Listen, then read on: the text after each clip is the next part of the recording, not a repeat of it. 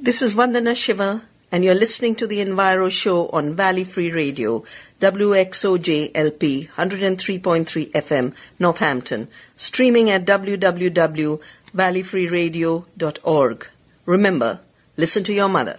The Enviro show thanks River Valley Co-op, Northampton's locally grown food co-op, located at 330 North King Street and at 228 Northampton Street in East Hampton. The co-op specializes in fresh, local, and organically grown foods, from produce and cheese to fresh meats and locally baked goods. Everyone is welcome.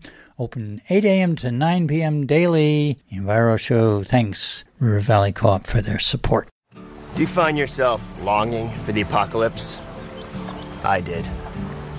I was looking for a reason to live. Hi. Are you feeling tired, irritable, stressed out? Well, you might consider nature. From the people that brought you Getting Outside comes prescription strength Nature, a non-harmful medication shown to relieve the crippling symptoms of modern life. Nature's recommended for humans of all ages, and it's great for pets too. Nature can reduce cynicism, meaninglessness, anal retentiveness, and murderous rage. In clinical studies, Nature is proven to decrease work-induced catatonia. Caution. Nature may cause you to slow down, quit your job, or seriously consider what the you're doing with your life. If you are overly cynical, jaded, or emotionally numb, you may need to increase your dose of Nature. Do you have trouble being even mildly uncomfortable? Nature may not be right for you. Side effects may include spontaneous euphoria, taking yourself less seriously, and being in a good mood for no apparent reason. So ask your doctor if Nature is right for you. Now, literally from across the valley and around the world, it's the Enviro show on WXOJ-LP 103.3 FM, Valley Free Radio, Northampton. That's great, it starts with an earthquake, birds and snakes, an airplane, and Lenny Bruce is not afraid. I have a hurricane, listen to yourself, churn world serves its own needs, dummy serve your own needs, beat it up and knock, speak, grunt, no strength, the ladder starts to clatter with fear, fight down, high wire in a fire, represented 7 games in a government for hire in a combat site, left to west and coming in a hurry with the furies breathing down your neck. Team by team reporters babble Trump, Kevin Crop, look at that, no plane, fine, then, overflow, population common food, but it'll do, save yourself, world serves its own needs, listen to your heartbeat, dummy with the rapture and the reverend and the right, you patriotic, slam, fight, bright, light, feeling, pretty sight, it's the end of the world as we know it, it's the end of the world as we know it, it's the end of the world as we know it, and I feel fine. Greetings, Earthlings. It's the COP28 and Fate Enviro show. I am one of your co-hosts, Dio, and I'm not in the studio with... Hey, this is Glenn Ayers. Yeah, hi, Glenn. And the 2023 United Nations Climate Change Conference, or COP28, will be the 28th United Nations Climate Change Conference held from 30 November until 12th December 2023 at the, are you ready? Expo City in Dubai. Irony aside, we don't expect much from that. Surprise. Guy McPherson returns to the show to shed some much needed light on that ongoing debacle and more. As always, we will also introduce you to this week's Fool on the Hill and those whose brains were small, as well as the usual reminder for your MAGA uncle that it's the climate crisis, stupid, and more. But first, it's time for...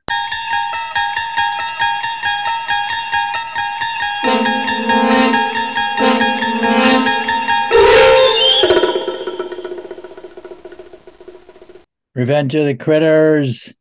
They're back. A pod of orcas in southwestern Europe sank a sailing boat on October 31st. Happy Halloween after a non-stop 45-minute attack, Live Science reported. The incident is the fourth occurrence in 2 years where orcas, also known as killer whales, are blamed for sinking ships in southwestern Europe.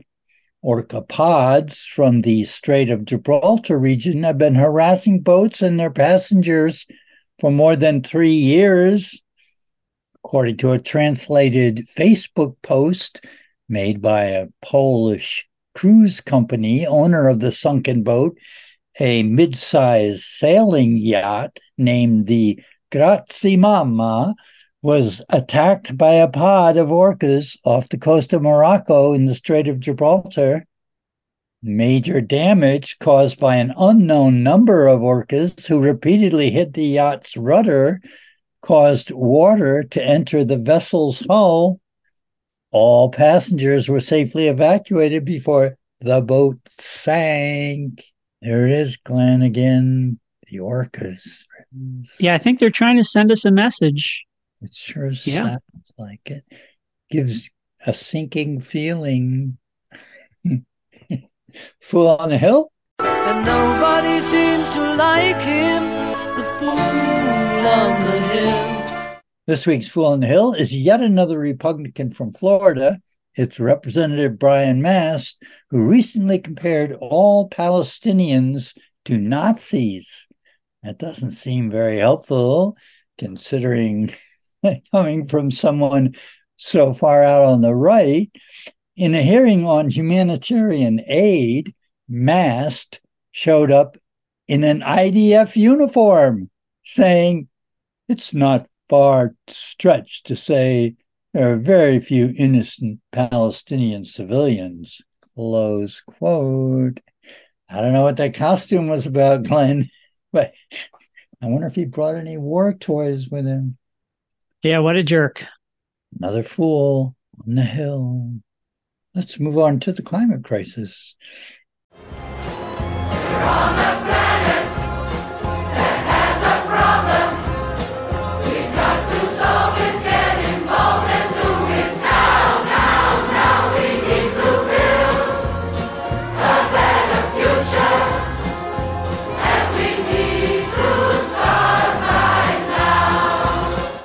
Well, we've a hunch that Representative Mast is clueless on the fact that it's the climate crisis, stupid. You think he read this last week? Quote, the Earth's temperature briefly rose above a crucial threshold that scientists have been warning for decades could have catastrophic and irreversible impacts on the planet and its ecosystems. Data shared by a prominent climate scientists show, close quote. The piece went on to note, quote, the breach of 2 degrees came 2 weeks before the start of the UN COP28 climate conference in Dubai, where countries will take stock of their progress towards the Paris Climate Agreement pledge to limit global warming to 2 degrees above pre-industrial levels, with an ambition of limiting it to 1.5 degrees, close quote. Okay, for a little context on that, we move over to Jessica Wildfires, who did one of her blog pieces stating, it's official, red alerts have gone out across the entire country of Brazil as the heat index hits 137 degrees Fahrenheit. The high temperature combined with humidity has made it impossible for most people to carry out their normal lives. There's already reports of power outages. People can't work. They can't run errands. They can barely sleep. And it's not even summer there yet, close quote, there. And also in Brazil, so-called Swifties were passing out left and right. One even died at a Taylor Swift concert down there in that heat. Taylor and company soon flew home. They fled north on their private jet, which, of course, is part of the problem. Go to the blog, click on the link in that piece. Oh, that's Enviro Show without the w.blogspot.com. So, Glenn, that's hot. Yeah, and we'll talk more about this with Guy McPherson, but that really is a good example of how rapidly things are changing, and we're in the midst of it right now. And sorry, but you can't keep flying around on your private jets. There's a lot of other things that are going to be ending or have to end in order to get some kind of control on the situation. But, well, we'll get into that with Guy. That's right. Yeah. And now I'm thinking of the proposed Hanscom airfield expansion over near Concord in the Commonwealth of Massachusetts.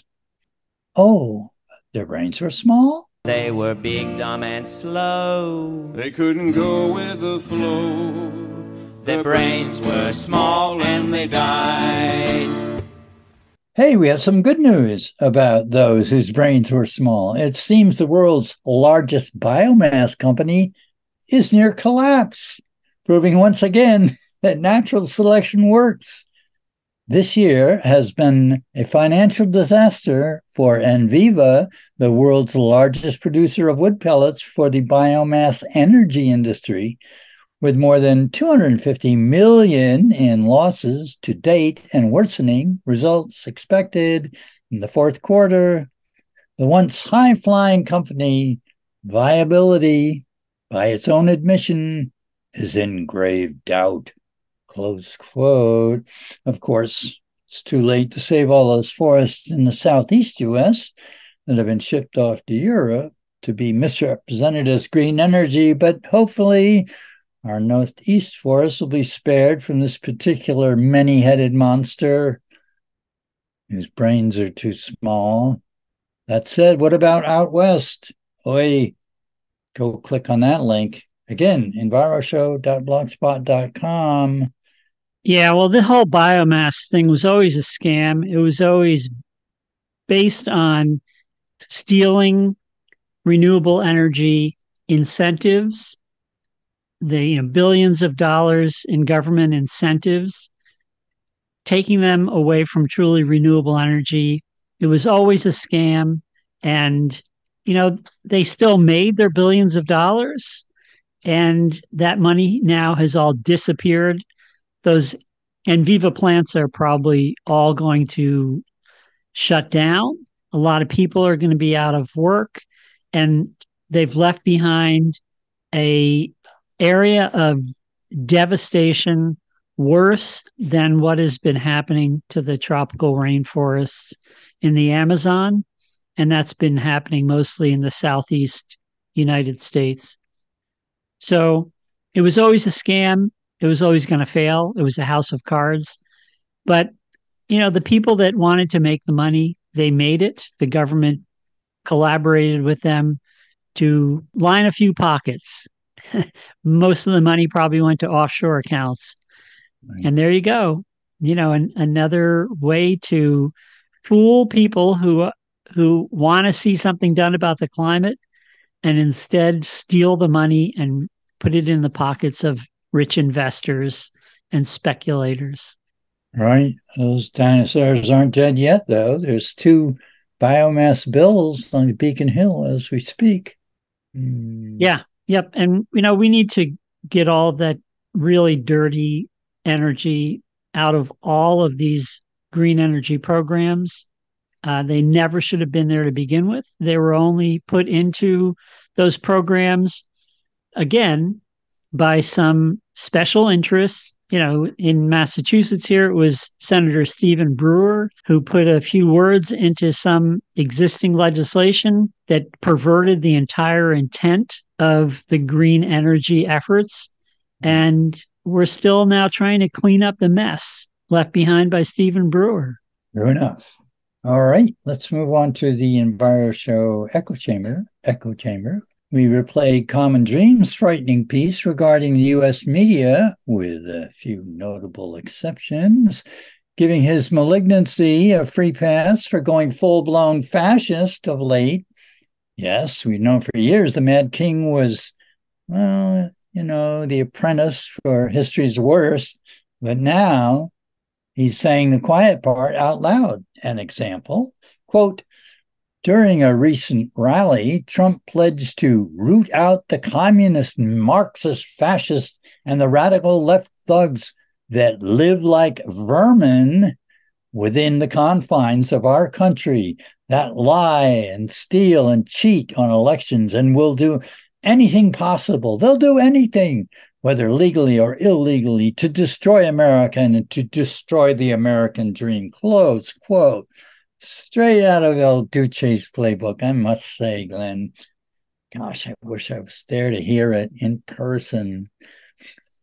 No, I don't. So the mainstream media, they better get it together. They didn't report on this for what it was. And it's been going on like this for a couple of weeks now. It's coming out full fascist playbook. Yeah, well, the right wingers are trying to take over all democracies at this point. And, they've won a few elections recently, but I think here they're going to lose big time. Let's hope so. And let's do everything we can to make sure that happens. I think it's time for a quote of the week. You better stop now. What's that sound? Everybody look what's going. You better stop.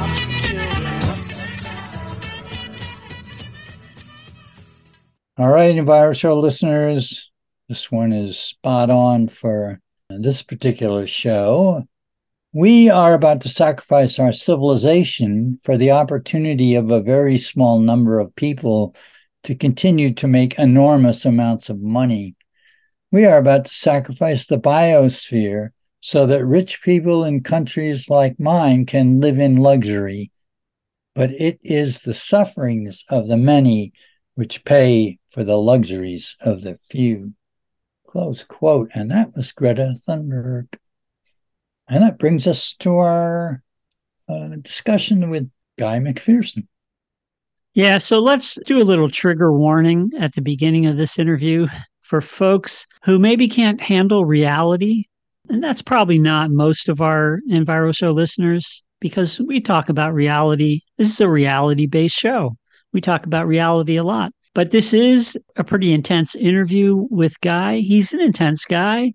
And it is about the reality of the climate emergency. And I think that we've had him on the show in the past a few times. He's always been spot on. He really started saying things that no one else was really saying out loud. And I'm not talking about being a fascist. I'm talking about the scientific reality of the climate emergency. And finally, quite a few other climate scientists and even some policymakers are starting to say the things that Guy was saying 5 or more years ago. And that is that, you can just forget about 1.5 degrees, like the Paris Agreement. As James Hansen just said recently, that's as dead as a doornail. And even 2 degrees, there is almost no chance of staying below 2 degrees. As a matter of fact, the models now predict that we are going to go well past 2 degrees. So we'll get into all of that with Guy, but I just wanted to give that warning for folks who may be feeling a little bit vulnerable or, just don't want to face reality.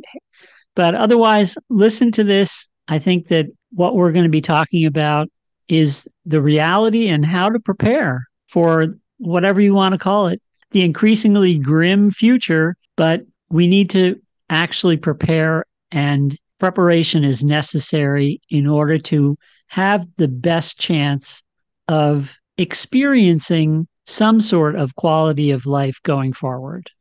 And we'll just leave it at that. We'll let the interview speak for itself, and we'll check in with you on the other side. So today on the Enviro Show, we are joined once again by Guy McPherson, who, I think we've first encountered Guy back at a talk that was given at Greenfield Community College several years ago. It's got to be 5 or 6 years ago. And I thought that presentation was really eye-opening. And since then, we've had a couple of discussions with Guy on the Enviro show, but we want to catch up. It's been a few years since we've talked about the climate emergency.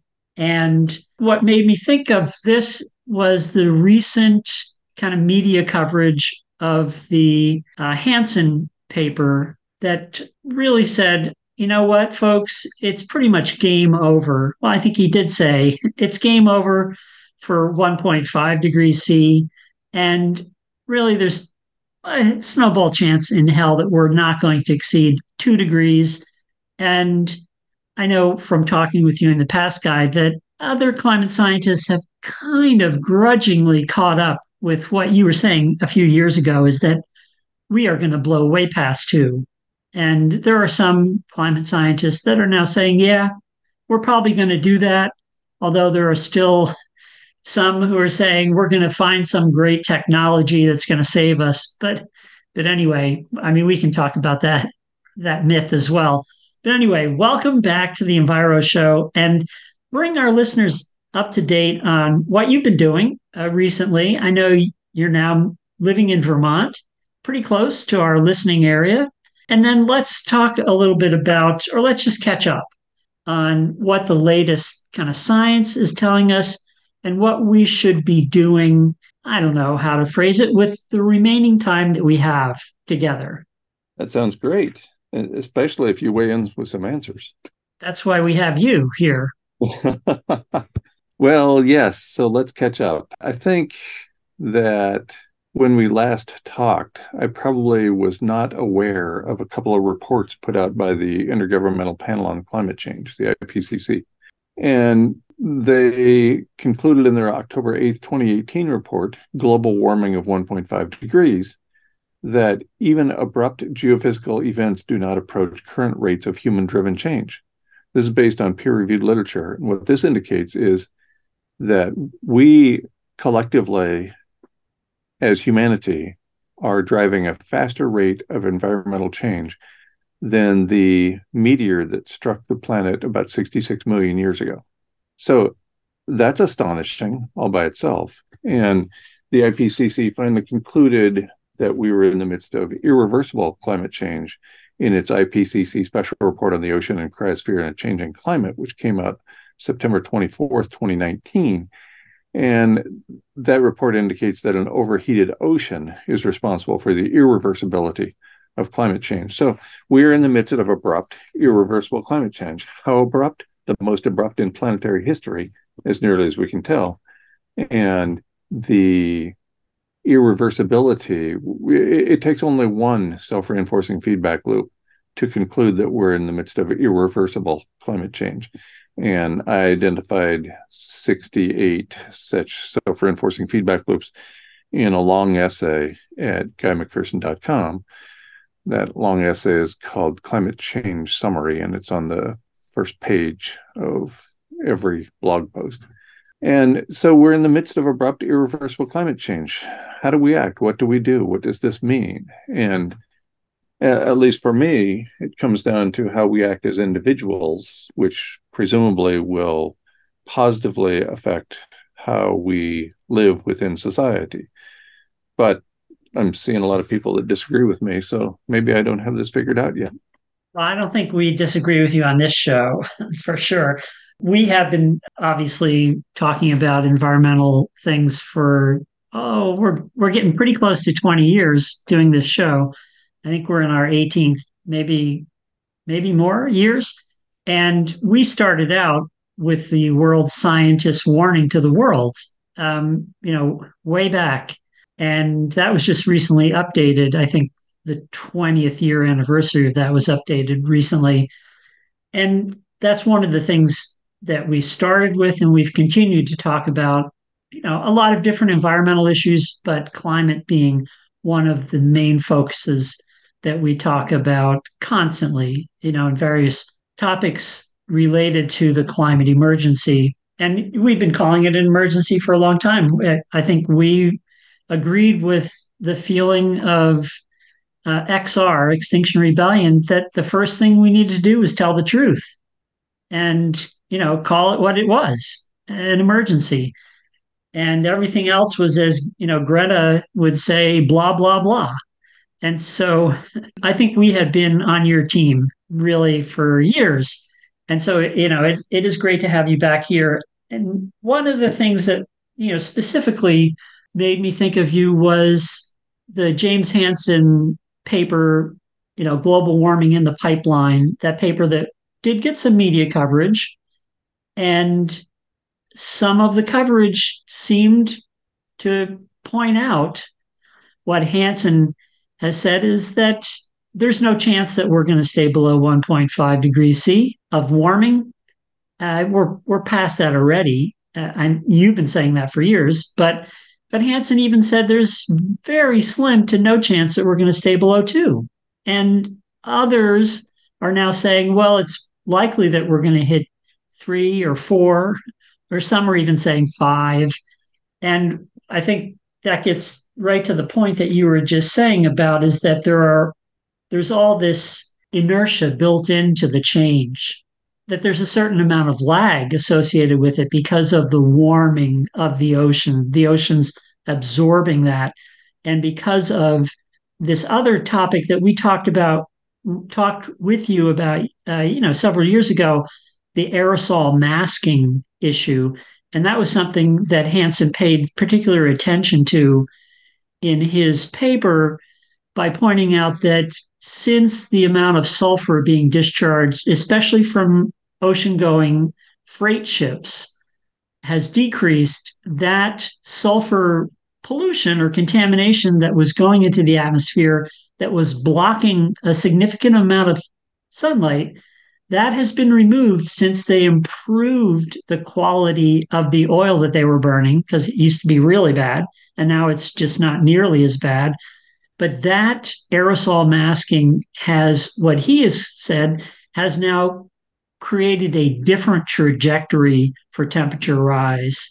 Now, other people are disagreeing with him, like Michael Mann, but I've looked at the paper and I understand, I think, as best as I could, not a climate scientist, but I do have a science background. I understand that it is pretty confirmed to my mind that these concepts that you were talking about years ago are being accepted by others. And so if you could explain that concept of aerosol masking to our listeners a little bit, and what your take is on that specific part of the, I don't know what to say, the feedback mechanisms associated with that, or the way it was really hiding the actual warming that has already occurred. Right. So at the same time that industrial activity produces greenhouse gases, which of course trap heat once the planet heats up, at the same time we're producing those greenhouse gases, industrial activity also produces aerosols, these relatively small particles that go up into the atmosphere. Those particles stop incoming sunlight, acting as millions of tiny mirrors or umbrellas up in the atmosphere, and thereby preventing the planet from warming up in the first place. So if it doesn't warm up, the greenhouse gases can't trap the heat. James Hansen, in many presentations and publications, has indicated that those aerosols fall out of the sky in about 5 days. So the response is very fast. Once we stop industrial activity, or even slow industrial activity, as with, for example, ceasing to use bunker fuel, primarily in the Atlantic Ocean, which you talked about, and doing so causes the aerosols to fall out of the atmosphere and warm up the planet very quickly. This was also observed through increased heating regionally and also increased precipitation as a result of the pandemic, starting in the area around Wuhan, China, moving then to Africa and other places with heavy industrial activity, such as Western Europe and even in the Northeastern United States. So this has all been verified in the peer-reviewed literature that reducing industrial activity causes an increased warming regionally and an increase in precipitation as a result. We've known since the 1970s when scientists were saying a warmer planet is a wetter planet. We've known that increased heat causes more precipitation to get trapped, and what goes up must come down. Now, with respect to 2C, Andrew Y. Glickson pointed out that we had crossed the 2C mark in his October 9th, 2020 book, The Event Horizon. And then, interestingly, just last month, Professor Leon Simons, who's a frequent co-author of James Hansen, concluded that we had passed the 2C mark, and he was using as the baseline 2000 to 2009. Now, this is shocking because we're not talking about 1750 here as the baseline. We're not even talking about 1850, what some people have used more recently. We're talking about 2000 to 2009. That's the baseline, and we've increased global average temperature more than 2 degrees C since then. So this is remarkable. And this is supported by, in fact, this is where he gets his data, is from NASA, the National Aerospace and Space Administration, and several organizations that report on weather and climate in Western Europe that represent government entities. So here we have government entities concluding that we have eclipsed the 2C mark, and in the latest case, using as a baseline 20 years ago and less. So this is quite remarkable. Now, the whole point of staying below 2C was to ensure that we didn't trigger self-reinforcing feedback loops. And only one of those self-reinforcing feedback loops is required to make climate change irreversible. And even the IPCC concluded that we had crossed that barrier as a result of an overheated ocean. So yes, even the political body known as the Intergovernmental Panel on Climate Change has concluded that we are in the midst of abrupt and irreversible climate change. Now, it's interesting because Michael Oppenheimer, the Albert G. Milbank Professor of Geosciences and International Affairs in the Woodrow Wilson School and the Department of Geosciences at Princeton University, he concluded in a paper on the Environmental Defense Fund blog from November 1st, 2007, titled How the IPCC Got Started. And he describes that the IPCC, which was created during the Ronald Reagan administration, was designed to fail. It replaced the Advisory Group on Greenhouse Gases, and it did so by setting such marks as 2 degrees C, when in fact the Advisory Group on Greenhouse Gases indicated that 1 degree C was the Rubicon we could not cross. And it's pretty obvious that we are in the midst of many self-reinforcing feedback loops, as reported in the peer-reviewed literature for the last 15 years or so. People don't really want to, admit this. It reminds me a lot of, one of my favorite authors, Aldo Leopold, who said this back in 1949, I think, about the penalties of an ecological education. And that is that you end up living alone in a world of wounds, and that the average person can't see what's happened around them. They don't understand it. But as an ecologist, you have to either harden your shell and make believe that the consequences of science are just none of your business, or you otherwise have to be like a doctor who sees the marks of death in the community, and the community believes itself well and just does not want to be told otherwise. And that's kind of a paraphrase of that quote from Aldo Leopold. But I think if you just put the climate science into that instead of an ecological education, we're talking about the same thing here. We're talking about a society that wants to believe itself well and just does not want to be told otherwise.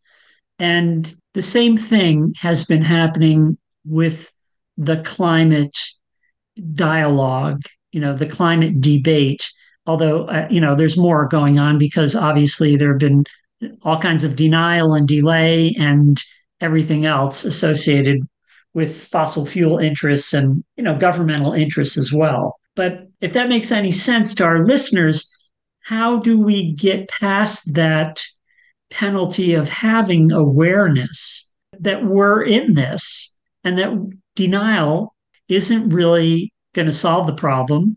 And actually, I think it's more like the problem doesn't have some kind of magic bullet solution like what is being proposed and what will be proposed at this next COP meeting, which is, oh, carbon capture and storage is going to save us. Some technology is going to save us. Artificial intelligence is going to save us. And I think we need to kind of dispel that myth. So what's your feeling about the chance of being saved by the fossil fuel industry, which is promoting carbon capture and storage as the solution to allow them to continue to burn more fossil fuels forever? Oh, my.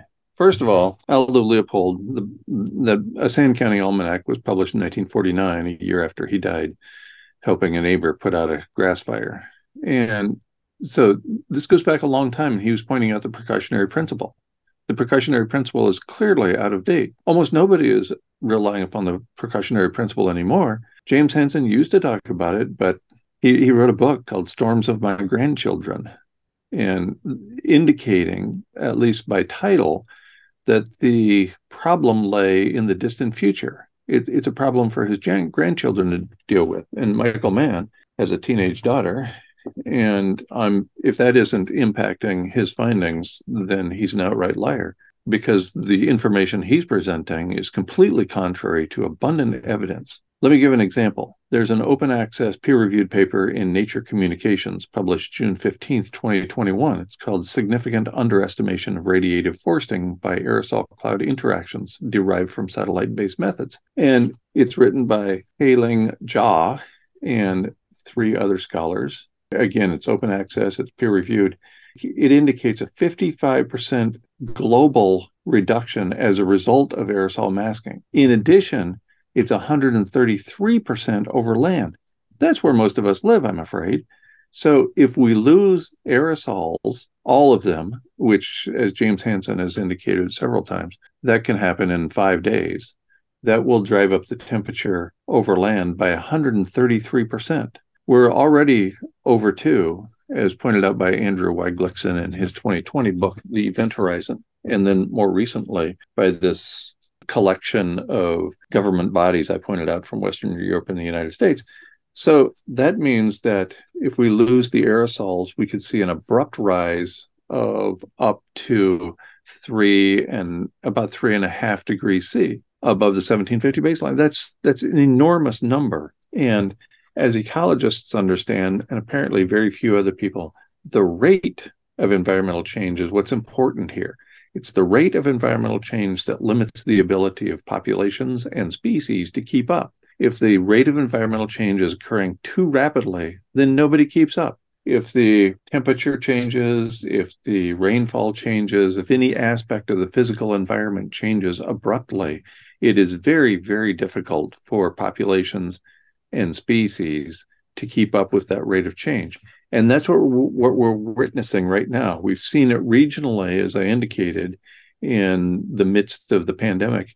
And for those kinds of effects to occur globally would be catastrophic for not just for our species, but for all life on Earth. So, Guy D.O. here, I'm wondering, that's pretty frightening, but I'm wondering, you mentioned 5 degrees centigrade earlier. Could you give our listeners sort of paint a picture of what the Earth looks like, what happens on Earth with numbers like that? Well, according to a paper in Scientific Reports published November 13th, 2018 by Strona and Bradshaw, a 5 to 6 degree Celsius temperature rise within a span of a few centuries will cause the extinction of all life on Earth. All life on Earth over a matter of centuries. We're talking about something happening much faster than that. We're already more than 2 C above the 1750 baseline, as concluded by, finally, a large number of government bodies catching up with Andrew Weiglickson in his 2020 book. And whether we lose aerosol masking or whether we keep overheating the planet through the creation of fossil fuels, it's bad news either way. So what does it look like? Fortunately, we haven't been there yet. So anything I say falls into the category of a guess, albeit perhaps an informed guess, about what it looks like. I can't imagine that this set of living arrangements will be retained once we get into the arena of 3 or 4 degrees C temperature rise. That's too soon, too fast for our species and others to keep up. What happens then? Even first responders stop responding when their own families are in danger. They go home, as most rational people would, to spend their time taking care of the people who are most meaningful for them. What happens when we don't have first responders responding to an emergency? Well, nuclear facilities melt down. Interestingly, the result of nuclear plants melting down was displayed in the 2021 film Finch. And very subtly, they never indicated that people are getting super fast sunburns as a result of nuclear power plants melting down, that ionizing radiation going up into the stratosphere and stripping away stratospheric ozone. But that's clearly what they were displaying. How the writers came to have that information at their fingertips and put it into writing is beyond me. But it was an astonishing film, terrible, awful, but really amazing with respect to the accuracy of what the future could quite possibly look like. If this set of living arrangements, what we call Western civilization, ceases to exist or even slows industrial activity, we will undoubtedly see a much more rapid heating of the planet. And already the ability of vertebrates to keep up with near-term projected rates of change is seriously outstripped. And the same applies to mammals. Vertebrates and mammals can't keep up with the rate of change. Well, humans fall into both of those categories, vertebrates and mammals. And what that suggests to me is that at some point in the not too distant future, we will cease to be able to keep up with the rate of environmental change, whether it's increased heating, increased precipitation, sea level rise, or dozens of other outcomes of abrupt, irreversible climate change. We're in real trouble here, and I see very few people reporting that we are in that sort of trouble. In fact, there's a lot of people who disagree with me, obviously, like everybody on Earth, as nearly as I can tell. And these people underestimate the seriousness of the situation at both ends of the spectrum. Some say that climate change happens all the time, that the climate is always changing, that these are just cycles. It's no big deal. And others say that we can adapt to anything. We're humans, after all. We are so clever that we can adapt to anything. Well, there have been 8 previous species in the genus Homo that have gone extinct within the last few million years. If 8 other species managed to go extinct in a relatively short period of time, almost all those were as a result of climate change, by the way, and we're in the midst of the most abrupt climate change in planetary history, then I just don't see how we can keep up. Yes, we are clever. Yes, we are really, really smart, but not as smart as we think we are, or we wouldn't find ourselves in this situation right now. Humans, as very complex organisms, depend upon many other organisms for our own survival. And we sort of lose track of that, too. We depend upon many other species for our well-being. We lose track of that. So as a consequence, we're in the midst of a mass extinction event because we have come to view other organisms as resources, as things for us to use. That's problematic. And so what it obviously leads to and has led to is the lack of appreciation for other species and therefore treating them as if they don't matter, when in fact they really matter. Pollinators, just think about pollinators for a minute and how much we would lose if we lost a significant number of pollinators.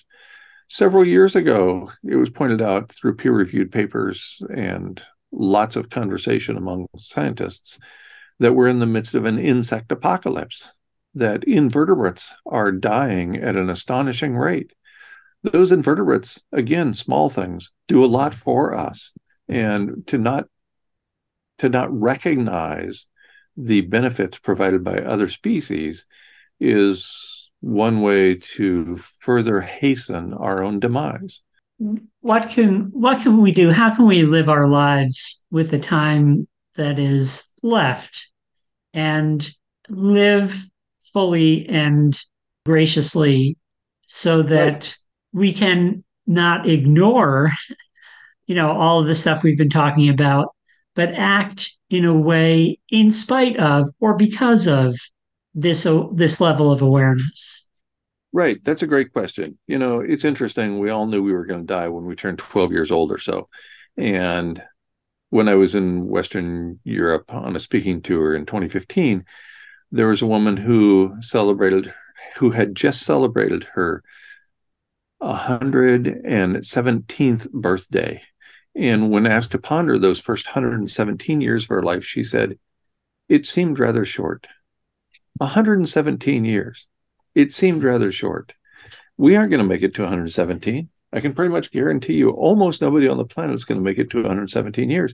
Our lives will seem short when we come down to the end of them and we recognize this is the end of my life. I can almost guarantee you that virtually nobody is going to say, well, that was enough, right? I'm ready to die. For what I do personally is adhere to some, maybe even most of the principles of modern Stoicism. Modern Stoicism stems from something expressed by Seneca. And he indicated that there are phenomena over which we have control and others that we do not. We must focus on the factors over which we have control and not on the things we don't. Doing so will alleviate our own suffering while allowing us to have a positive impact on society. There's only so much you can do. There's only so much I can do.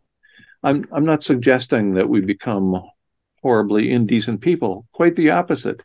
We have the ability to treat the people in our daily lives with great respect and love. Let's do that. We have the ability within our communities to influence legislation and regulations in a way that benefits other people. Consider, for example, people of color, people who are homosexual, people who are viewed as different in one way or another. And those people in this civilization, like all civilizations before this one, are discriminated against horribly. Let's go to town meetings. Let's try to make sure that doesn't happen anymore, or at least reduce the harm that we're causing to people of color and people who have different sexual orientations than most of us. So there are things we can do at the individual and at the community level that actually matter. Let's do those things. That's my take from modern Stoicism and focusing on the phenomena over which we have control instead of focusing on all those things we don't have any control over, which is, let's admit it, almost everything. Yes, I like to keep up with the news, even though the news is horrible on a daily basis.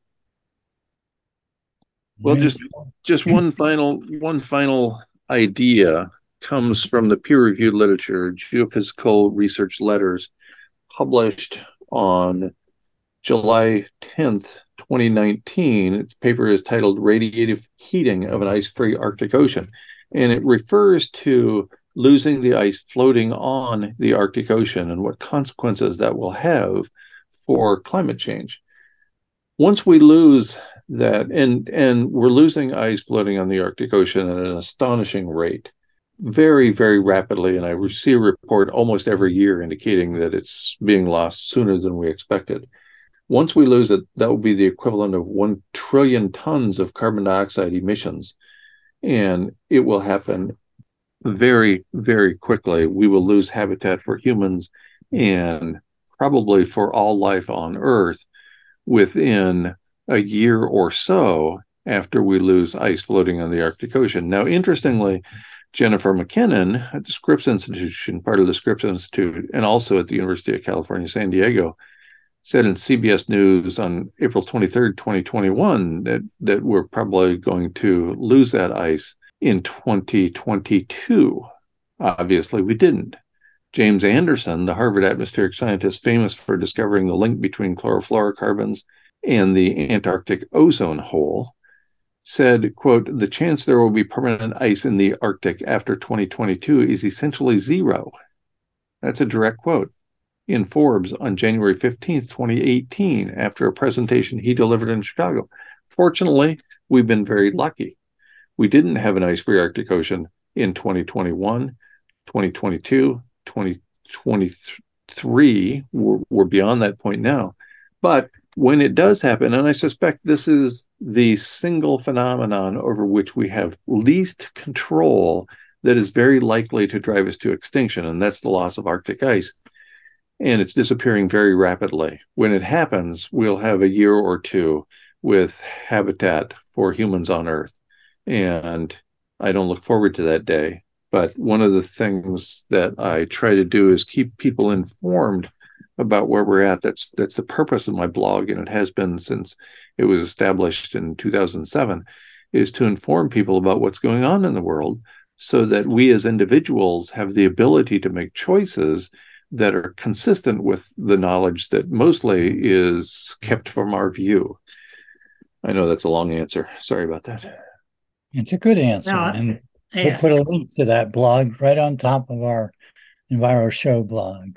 Yeah, no, I think that was a good way to wrap it up and let folks know that something that we don't necessarily pay enough attention to is that we all should realize that our days are numbered. Whatever level you want to look at that, and we should live the best lives that we can, considering that we have a certain number left.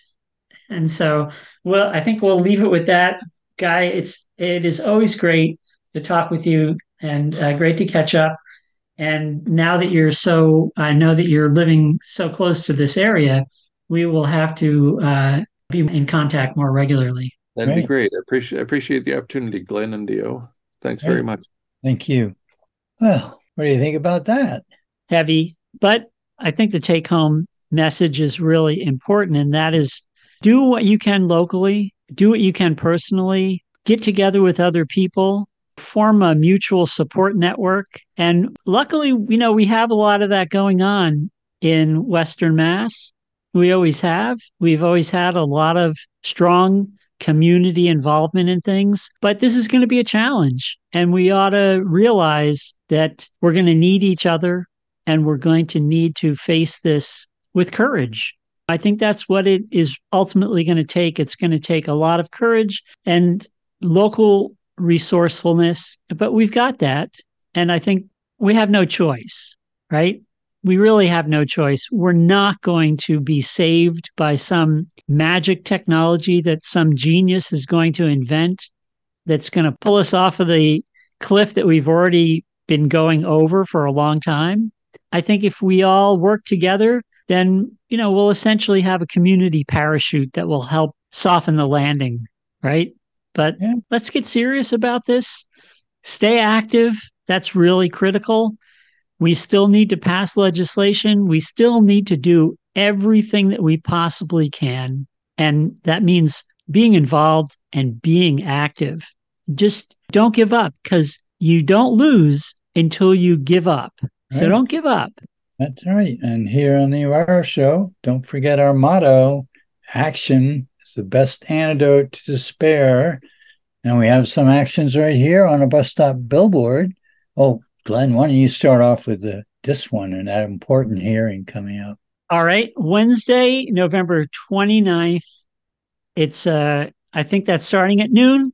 It's the Environment and Natural Resources Joint Committee of the state legislature. That's a hearing, and they'll be taking oral testimony on the Forest Protection Bill H4150.